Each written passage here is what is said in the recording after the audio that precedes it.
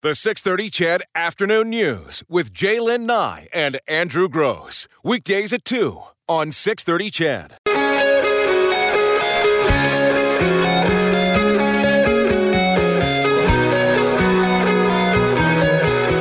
This is the 6:30 CHED Afternoon News with Jaylen Nye and Andrew Gross on 6:30 CHED, Edmonton's breaking news and conversation station. Hey, Jaylen. Hey, Andrew. A couple of things. Number one, number of people texting, emailing me, saying that the WestJet flight likely went back and forth to dump fuel to safely land at the Calgary airport. Totally makes sense. I don't know that's a fact, but you're probably right. I hadn't thought of that. Number two, apparently we have new music. Yeah, we do. So that's great.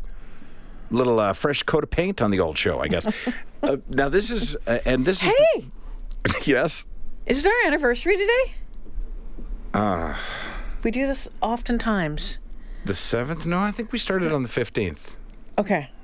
I'm just going to say that because I didn't get you anything. And I didn't mention it off the top of the show. No, I think actually you're right. I think it was. I think the announcement was made around this time. Yes. And then it was, you needed to prepare for a week or two. I needed some time off, is what I needed. I needed to honestly, I needed to sleep to prepare for this. And not to prepare for you, to get over what I'd just been through. So 4 years, 5 years. 5 years? That can't be. Is that It has to be. This is our 4th listener trip, and we would have been together a year full before that. Wow. I know. Time flies, huh? It sure does. The thought that's in my head Careful. that has not yet come out of my mouth. I'm not sure if I'm supposed to say things like that. I'll just say it because I have no secrets. I don't think radio shows are meant to last that long. They often don't. 5 years is a long time. I mean, they often do too, I suppose. I don't know. I don't follow radio. Well, so far so good. So you say. Now you've totally thrown me off what it was. Andrew. Oh yeah, Andrew. yeah. Don't be a dink. No. Sorry, you're right. Oh, no, you almost got that back in a tweet this over my holidays. How so? Your tweet that you sent me. I thought that was very funny. I know you thought it was funny. I thought you'd find it funny. You said something about there was changes or something, or what did you say? No, that I had come up with some ideas for some stuff. Oh, yeah, you'd come up with... And then you said that you'd come up with an idea as well while I was away. It involved... Listen, don't quote my joke because you won't nail it. It was the joke, you said you'd come up with some ideas for the listener trip, and I said, hey, while you were gone, we came up with some ideas too. The show's now called The Andrew Gross Show with the Afternoon News, and your desk is missing, which I thought you'd find very entertaining. Because you know what? You're not insecure about this. This is people like this show. We're doing good together, I think. You know, the numbers are where they need to be. I think, you know, but I mean, listen, maybe, I don't know. Maybe if you read it at 10 o'clock at night after 8 drinks, I don't know. Maybe it doesn't hold water as well as it would have when I sent it at 10 a.m. I don't know. What I was going to say is, this is a reason, this is a lesson for all the kids out there. And I feel like I can say this now because I've been around radio a long time, it seems, and I'm old. So when someone asks you a question, don't just give them an answer to get rid of them. Just think about what the question is, especially if it has to do with your radio show. So at some point somebody said, hey, name me 10 songs you like, right? And I'm like, sure. Then I opened my Spotify as what I did, and I went, this one. And those are among the songs that are playing now on our show. So, you know, I'm pretty sure I'm responsible for She Thinks My Tractor's Sexy. You are. It was on your list, That's Andrew. what I thought. Okay, I was sort of half kidding, but I don't mind it. You did 10 and I did 10, and then I think they said that we needed to shorten them or to get it down to 10. To which I said, just take any of mine out. I don't care. But it was just sort of like... Actually, I'm actually pretty sure you had no idea about what was happening with your music. I really didn't. I thought somebody here was showing an interest in me. So what songs do you listen to? That's how I read the thing. I didn't hear sort of, hey, we're revamping the music on your show, so what music would you like to have played? Because She Thinks My Tractor's Sexy has absolutely nothing to do with this show, per se. But no, but it's songs that you like. It is a song I like, yeah. So I'm glad we settled that. For all the farmers out there. Yeah, absolutely, which we've got a lot who listen to us. But I'm now listening to the show like a listener, like, okay, well, what's the next song going to be? And apparently I had something to do with it.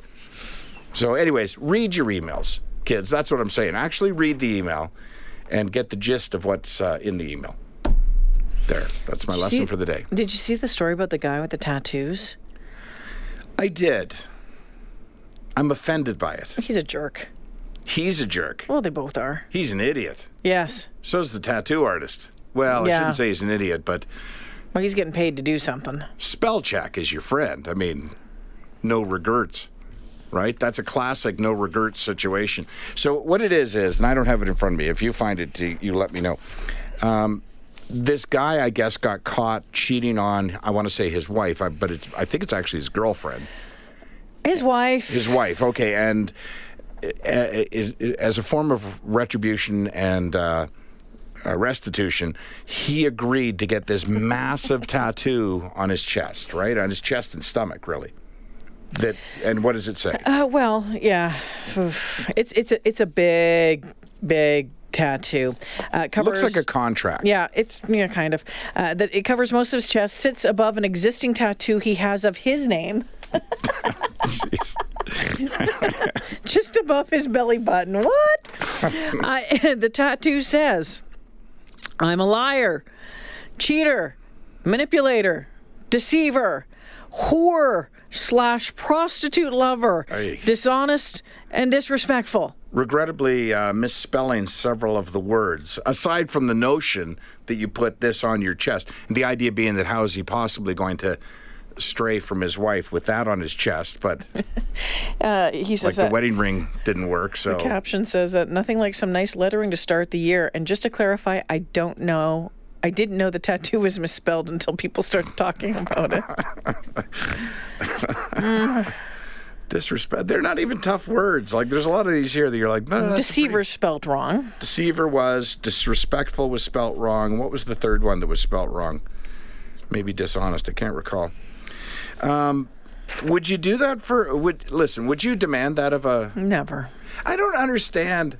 Can somebody explain this to me? Because maybe I'm working under a separate criteria of rules here. If I were to cheat on my wife, and especially in the manner in which, I think in any manner, but in the manner in which he loves prostitutes, that's bad. Like that's a bit of a red flag in a relationship. My wife might do this. She might say, all right, buddy, you get this tattooed on your chest, right? And I'll tell you when she would do it. About an hour before she threw my ass out of the house with that tattoo on my chest. Yep. You know what I mean? Done. Like, it's a funny story, and the fact that they misspelled some of the words makes it even funnier. But really, get rid of that guy. How do you come back from that? And as a husband, I would not agree. You got caught, own it. So keep your... It's not going to stop them. No, just of course keep his T-shirt on. Well, I don't think prostitutes are like, hang on. What does number 3 say? Yeah, hang on. Now that I see what's on your chest. Well, hold on a second. I just got to go down and check your name above your belly button, yeah, dude. Do I need to initial anything here? Yeah, just one of those weird, odd stories. To me, the things that people do. You think that this is going to make your marriage better? You think that this is going to make everything all right? I don't know. I can't imagine it. Why did he have his name already on his above his belly button? Yeah. Backwards so he could see it in the mirror? I mean, what? But speaking of relationships gone bad, if we may, what about this one? So I saw this one actually over the weekend. I think it's also in the list that you gave me this morning about the stalker. This is creepy. It beyond creepy. Yeah. We were talking. Was it Glenn Close that was in? What was that movie where she won a Golden Globe? Yeah, she won a Golden Globe last night. Yeah. But we were talking about Glenn Close, but not about this particular movie. What was the movie where the woman boils the rabbit? Basic Instinct. Basic Instinct. Yeah. Isn't that what it is? Yeah. No, I don't think Basic Instinct. No. Somebody will text us at 6:30 and tell us what it was. That really creepy movie. But that's with, the guy from Romancing the Stone was in it too. My goodness. Thank God I'm not here on my own. Okay, you Google while I talk. So Fatal Attraction. Yes, of course, Fatal Attraction. Anyway, so this Michael is Douglas. Yes, from Romancing the Stone. Yeah. So this is that. This woman, thank you all for texting. We just are starting to get them now. Fatal Attraction, Fatal Attraction. I always say that if somebody were not to listen to the show, somebody works here not to listen to the show, and then go through our text line and try and figure out what we've been talking about. Anyways, so this woman from Phoenix, Arizona, she met a man on a dating app. They went on one date, and he didn't want to see her again. So that's that. Like, they tried it, and it just wasn't for him. So now, over the next 10 months that followed, she starts texting him, and this isn't even the worst of the problems. She texts him apparently 159,000 times. 159,000 times. Now, he'd had enough. So the man, wouldn't you? He called the police when he saw her. He didn't know what he could do about the texts. And I don't know why he didn't just block her, but maybe he can't block text or his provider wouldn't. I don't know. He didn't call police until he saw her parked outside his house in July of 2017. So that was okay. And then she was arrested the following May 2018 after she was found, listen to this, bathing in his bath with a large butcher's knife on the passenger seat of her car out front. And among the texts that she sent, and by the way, according to the evidence, and some days 500 texts in a day. 500. I don't even know how you have time for that. Among the texts, I'll make sushi out of your kidneys and chopsticks out of your hand bones. Hello? And this one, oh, what I would do with your blood. I want to bathe in it. Okay? And this, don't ever try and leave me. I will kill you. One date. Wow. Yeah, that's some scary stuff, and you know it's not a joking matter in any way whatsoever. You know, it happens to guys, it happens to girls, and it's just. Yeah, I mean, I think she was taken to psychiatric hospital. She was taken to psychiatric hospital. And you know, when police interviewed her, and this is, I don't want to say weird. I want to say it's interesting. It's interesting how the mind works, right? Because obviously we all know as relatively well-balanced people that this is unbalanced, right? 500 texts in a day, 159,000 texts in a year. These sort of texts that I've just read, it's unbalanced, right? But in the mind of the unbalanced person, it's not unbalanced, right? What's not right to them is you not being interested in. Exactly. Yeah. And when police talked to her, one of the things she said is, well, okay, I see how he feels now. Somebody else should love him. He has so much love. He's so cute. And I can't believe I scared him. So in her mind, yeah, you know what I mean? Like, first of all, she's here learning for the first time that he's not interested. And secondly, saying, oh, I had no idea that would scare him. Don't ever try and leave me. I will kill you. Yeah. Well, police really need to take this sort of stuff very seriously as well. You know, if someone's texting you 500 times a day. Well, when you find her in your bathtub. And in your all that sort of stuff. Yeah. I mean, it is something that needs to be taken very seriously. Yeah. And then there's the aspect of the fact that it's a woman stalking a guy. Yep, which is... Right? Yeah. So it's kind of like, oh, you can't look after it. No, what do you do if she breaks into your house in the middle of the night with a butcher knife? Right? Yeah, it's just That's why I said one. It's got to be serious. It's got to be taken serious no matter who the victim is. Yeah. Simple. No idea what that is. I assumed it was from your list. I don't know. All right. I have to take a look at that list again, I think. Well, it changes as good as the rest. All right. Where do you want to go? Oh, you have something in your hand? Go ahead. I do. It's just that, I've been working alone. Just go. This, I almost kind of feel sorry for the guy and sort of feel like I can see how this happens. So this happened over in England. There was a student who tried to run on a 2,000-pound bill at a restaurant. So a $4,000 meal, basically, he had. So here's what happened. Dine and dash. Yeah. But I honestly don't think he intended to dine and dash. It was his birthday, and I hate to be, me, I'm not very...